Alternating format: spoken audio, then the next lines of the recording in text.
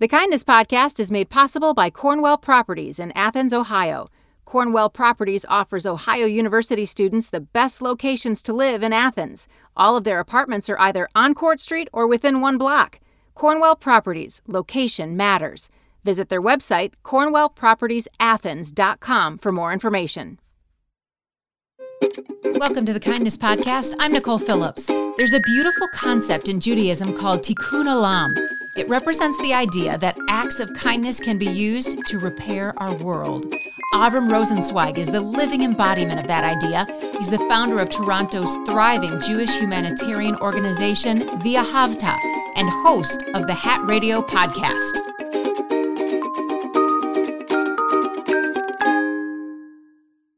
As I was doing some researching on you and trying to look you up, you have your own Wikipedia page. I thought that was pretty fancy, sir.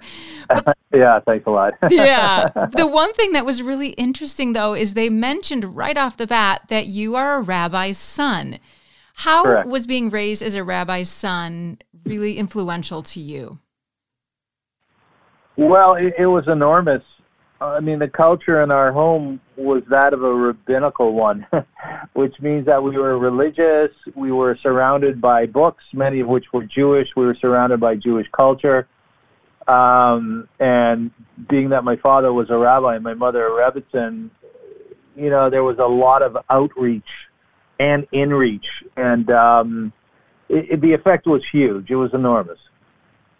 So some people who are raised in homes like that go the other way. Instead of being people who also outreach, they are people who say, oh my gosh, you know, I can't even, this has been force-fed on me since day one. Why didn't you go that route with it? Well, the truth is I did go that route. I've gone many routes. I was religious Orthodox until I was about 20 years old, and then I gave that up. Now I'm 59, and I haven't gone back to Orthodoxy. So in terms of my day-to-day adherence, it's changed dramatically, and it's really been focused on Tikkun Olam, which is repairing the world, kindness as opposed to ritual. And as far as the outreach and the inreach, I did a lot of that. You know, I started an organization called Hatradio, and that was a Jewish Humanitarian Organization where basically our vision, our mission statement, was to help anybody who was in need as best as we could. And I stepped down as CEO 2 years ago because I'd done it for so many years, and I was very, very tired and depleted. And now really I am really taking care of myself much more so. I'm not doing very much for the world in terms of on the ground, but I am through my podcast. So I'm trying to put out kind words there. And I'm raising a 13-year-old son, and I'm trying to raise him, you know, in an environment of kindness as well. So I do actually, I have changed over the years, and I'm trying out different things. Mm-hmm. So a 13-year-old son. Mm-hmm. I have one of those too. Yeah, you know what they're like. I do. And there are days when I feel like he absolutely buys into this idea of kindness being powerful. And then there are days when I feel like he's not believing, or he's not hearing, or he's not something. So what does that look like in your household? How do you engage those sorts of conversations with your child? Well, firstly, I listen very, very closely to him to see what he's saying and where he's coming from. And when he and I are together, you know, he's, you know, your classic 13-year-old where very much of it is me. But I'm okay with that because he's developing his own sense of individuality, and I think he's doing it really well. But by the same token, when he and I go out and there's a door to open for somebody else, he will open it and let them go through first. If somebody is in need in one way or the other across the street at the supermarket, if he can help, he will. If I ask him to put himself out for an elderly person in our building, you know, he'll hem and haw, but ultimately he'll do it, and he'll be good at it. So I look at the core of who he is, and I ask myself, because I think everybody has a core, and sometimes it's well hidden, but I ask myself, is he a good boy? Is he a good person? Is he sensitive? Is he empathetic? And my answers to all those questions are yes, he is. Does he necessarily practice them as much as I do or as much as I'd want him to? No. But again, when I examine it, I say that's okay because he's 13 and he really, really does need to focus on himself in a big way. That's a really good point. I love the idea of listening to him, but also understanding that he's in a pattern of growth. Like when I was 13, I would not want people to judge who I am now based on who I was when I was 13. That would be... Yeah, there's a lot of that. Grossly unfair. Yeah, exactly.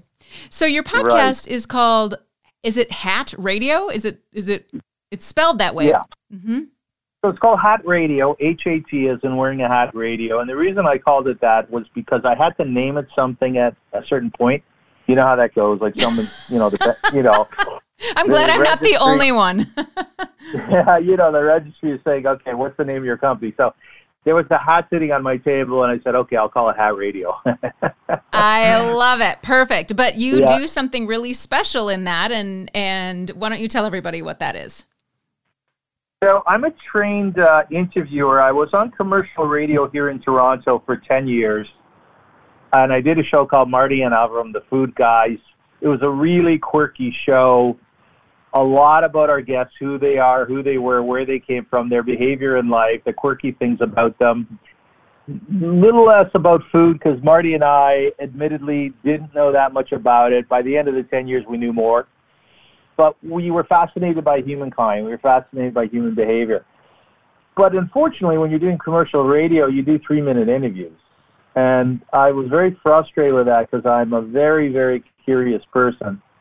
And I want to know a lot about people, so I ask a ton of questions, much to my son's chagrin very often.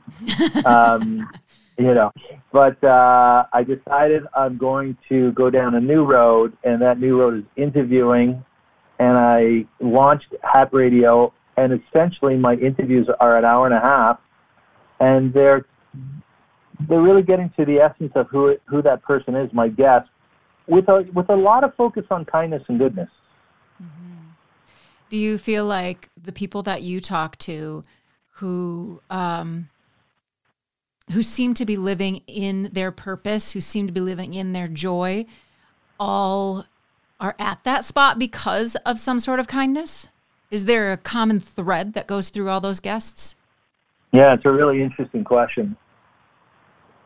I guess the jury will have to determine, is a person, in their soul and in their spirit kind, and therefore they actualize it as such, or do they do things in life that take them down that road and bring out the goodness in them? That's a really interesting thing to examine. What I do know is that there was an Israeli sociologist who asked about 350 righteous Gentiles, these are individuals who saved Jewish lives during the war, Holocaust, at the risk of their own family and the risk of their own lives. And she asked them, I forget her name, why they did it. And their answer was pretty much the same across the board. Their answer was because when we were growing up, our parents taught us that if we see someone sitting by the road, both metaphorically or otherwise, we should go over and ask her their welfare. And that's how I was raised. My father would bring home individuals who many people would consider strays, the stranger. And basically my mother would take care of them. And we had people living with us for a month, for half a year, for 2 years, in very difficult circumstances. But that's what we did. So we were basically taught and trained early on that it was our obligation to recognize the individuals outside of us, that there is a world outside of us, and to do our very best to help them and to take care of them. And, your original question was what was rabbinical about your home? I would say that's what was rabbinical about it, the recognition that we live in a world and there are many, many strangers out there, people in need. People are not as lucky as I am to have a community, and we went out of our way to bring them into our community. Avrum, I'm curious about whether that happened in your household. Okay, let me back up a second. I think people often don't do those things because they're fearful. And I'm wondering if that happened in your home, and even via Havta, the organization you created in Toronto that helps people without homes and people facing issues like that. I'm wondering if that happened because of this deep layer of pain that both of your parents probably experienced with the Holocaust. I know your mom is from Poland or that area. Right. So do you feel like there was less fear all around because they had, in some way, shape, or form, experienced the worst? I think that's, probably a component of it. I mean, being a Jew, we were raised on the Torah, which is a set of laws and a set of rituals with a focus towards kindness. They say the most important line in the Torah is v'ahavta l'reacha kamocha, that one should love their brother and their sister as they love themselves. Mm-hmm. And that was fundamental in our upbringing: civility, decency, kindness. But by the same token, we were also brought up on the Holocaust. And many, many of my friends, saw gruesome movies and heard terrible stories at 7 and 8 years old. And that definitely played into who we are then and who we are now. And I would say definitively, to answer your question, did my parents take in the stranger because they recognized themselves as being strangers as Jews? Yeah, for sure.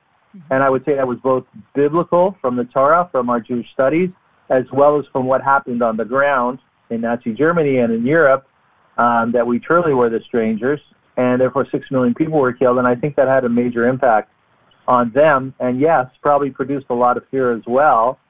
So they did respond to that. But I wouldn't say that was the only thing that they were responding to. They were responding to love. They were responding to a need, I think, to help. The classic story in the Bible is that Abraham and Sarah used to stand at the opening of their tent to watch for strangers walking by who needed them. And I think that's a component of being Jewish. I think it's a component of being religious. Mm-hmm. It's the idea that I'm going to give of myself and share my resources. So it was a melange of things. It wasn't only one thing. It wasn't just fear. So can you open that up then for our world, for people who are listening who maybe are based in fear? How do you transition that into love so that you're willing to stand at the tent and say, how can I help you? Well, I think firstly you have to look at the reality of life. The media, I think, does a really good job, and I think that translates into our schools and our leadership, of really scaring the crap out of us about so many different things. Amen. I know, you go on the news now, and if there's no news local, if there's no news in America, if there's no news on our continent that is graphic or that is terrible, they'll tell us that a bus went over a cliff in the Congo. Now, I God bless those souls, but I don't need to know that. And in fact, I don't think I'm built for it. Mm-hmm. I think, honestly, people have to shut down sometimes in terms of their view and their time spent on world news. It's hugely important to be universal. But when I think of being universal, I think of universally good, accepting the fact that there are really no real lines between us and somebody living in Uganda or somebody living in Nicaragua. We're all humans. We're all humankind, a part of humankind. Many of us believe that we're creations of God. There's a classic concept in Greek called agape love, which is that I love you because you're a creation of God, because you're human.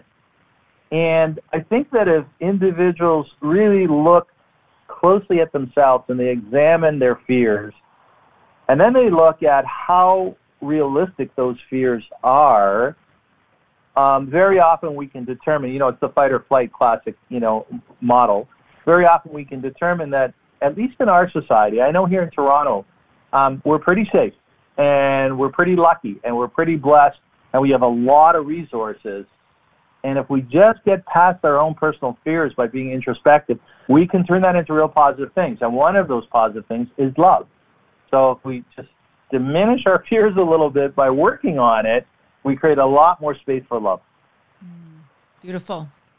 So Two things before I let you go. The first is I always ask people, what's the one question you want to make sure I ask? And yours was, why is the pursuit of meaning and purpose so important in life? And so I'm going to steal that question and ask you whether you want to look at it in the big picture of everyone in life or whether in your life, why was or is the pursuit of meaning and purpose so important? Right. Life is huge, and it's also very small. It's both. It's kind of the juxtaposition of those things. And you can get caught in the middle and become very lost. And sometimes that's predicated on the age that we're at. Sometimes it's predicated on our environment. But, let's face it, every single person who's listening to your podcast, and thank you for having me on it, has been lost at some point. At least if they're introspective, at least if they're in wonderment of their existence. And again, how can you not be? So I think that being said, very often we're coaxed into determining what then is the proper path to go for us personally. And my conclusion is the one that gives us a sense of meaning and the one that gives us a sense of purpose. And I found out in my life that when I find that my life becomes clearer, very often it becomes brighter, it's illuminated. And I found that with other people too, that when they hit their stride, and I've seen this so many times, and when people are pursuing something in their life and they finally figure it out and they finally hit their stride and they start to fly, it's beautiful to watch because you see them blossom as human beings, Mm-hmm. So if somebody is a poet, and for their entire life they were told that poetry is nonsense and they shouldn't spend their time on iambic pentameter and all the things that go with poetry. And then finally you say, well, you know what, screw that. I am who I am, and it's up to me to build my life. It's up to nobody else. Obviously we get help and we're part of a community, as I said. But they become a poet and they start writing, And in the beginning they're very sophomoric in nature. But as they go, they start to become more efficient in words, and they start to develop beautiful metaphors. And people read their stuff and they say, wow, this is really beautiful. All of a sudden, they have this sense of, wow, why do I exist? Maybe I exist to bring these words to the world and to make myself feel purposeful and to give that to others as well. I know I'm an artist, so, when people see my art and they like it, they sort of take a step back and they look at it and they go, wow, this really is illuminating. This really is nice.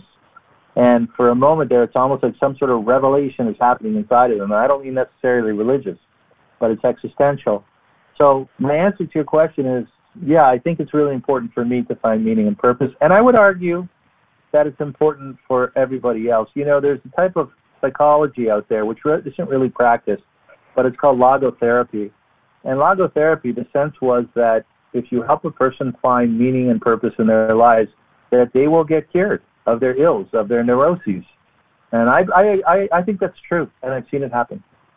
Yeah, there's something to be said about that, because when you find your stride and purpose, I think so often it's directly connected with helping others, loving on others in some way, shape, or form. Mm-hmm. It's beautiful. Agreed, yeah.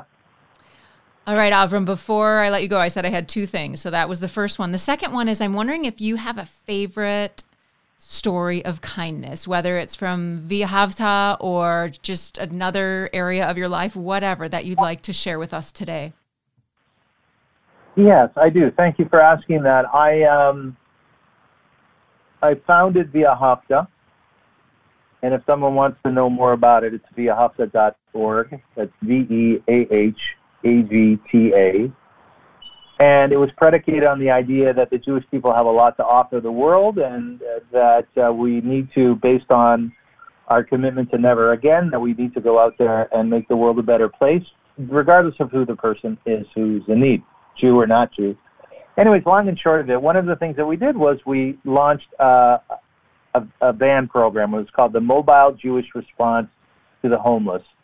And on a nightly basis, we would send people out into the street with our outreach worker to assist others, homeless people living on the street or near the street. And my outreach worker used to go down to City Hall, strangely enough, where people used to hang out, and they would come to our van, and they would take food from us and clothing, and sometimes eyeglasses, sometimes books. hot drinks or cold drinks, depending on the season.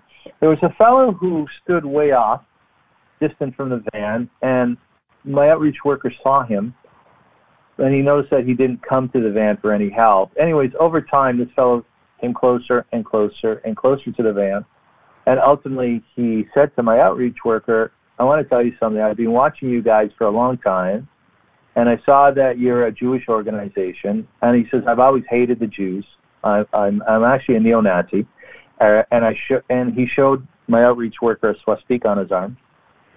And he said, I want you to know something, that I'm deeply sorry for what I've done to the Jewish people and others and how I felt about you, because I can see that you're giving of yourself, so asking nothing in return. And I live on the street, and I see how people whom I live with are taking from you. And again, you're just simply there to give. He says, I want to show you something. So my outreach worker said, okay. And they both got into the van. I guess he was a little scared, but he got in the van. Right. Yeah. And they drove down to the southern part of the city where there's a big bridge, the Gardner Expressway. And he says to him, okay, look up there. And he pointed up at the top of the bridge, like underneath it, where I think they're called girders are. And that's where he slept, this fellow. And there were painted swastikas all over the wall. Anyways, he went up there, he shook a can of paint, spray paint, and he spray painted over those swastikas. And he said to my outreach worker, I'm terribly sorry for what I've done and for the pain that I've caused your people. And to me, that's very, very poignant, because it speaks to the idea, you mentioned this before, it speaks to the idea that people can change. And even the worst, if you will, of individuals, you know, who've adopted like terrible ideologies, that they can change. And this person did. And that was a huge, huge piece for me, because it meant that Via Hafta was doing something by having a high Jewish profile, by giving of ourselves, by sharing. And it also meant that this person was taking a step forward and evolving, you know, from a place of really not so good to a place of goodness. So that I think is a beautiful story, and I'm happy to share it with you. Thank you so much, Avrum. You are a man of great wisdom, and it just is really fun to hear and insightful to hear you share your personal stories and this story as well from Via Hafta, because, you know, one way or another, I think we share these stories and we can erase the hate with the kindness. It's pretty special. Yeah, and I want to thank you too. It was I asked you if you would interview me, and you said yes, and that's a really big deal to me. So, you know, we're forming community in that way, and I wish you lots of luck too in your pursuit, because it's a very lofty one, and I don't know you at all, but you seem to be a very kind and soft and gentle person. So, you know, thank you for coming my way. I'm very, very grateful. Everyone would say I'm kind and soft and gentle, except people who really know me and my family. Yeah, well, ain't that always the case? Welcome home, you know. Exactly. Avrum, thank you so much. This has been such a pleasure. That was a conversation with Avrum Rosensweig, founder of the Jewish Humanitarian Organization Via Hafta. Learn more about the group's work at viahavta.org and listen to Avrum's podcast at hatradio.CA. Thanks for listening to the Kindness Podcast. It's produced by WOUB Public Media and relies heavily on the kindness of engineer Adam Rich. I'm Nicole Phillips. We hope you'll subscribe to the Kindness Podcast wherever you listen, and find us on social media at Kindness Podcast. If you like the show, please spread some kindness in the review section.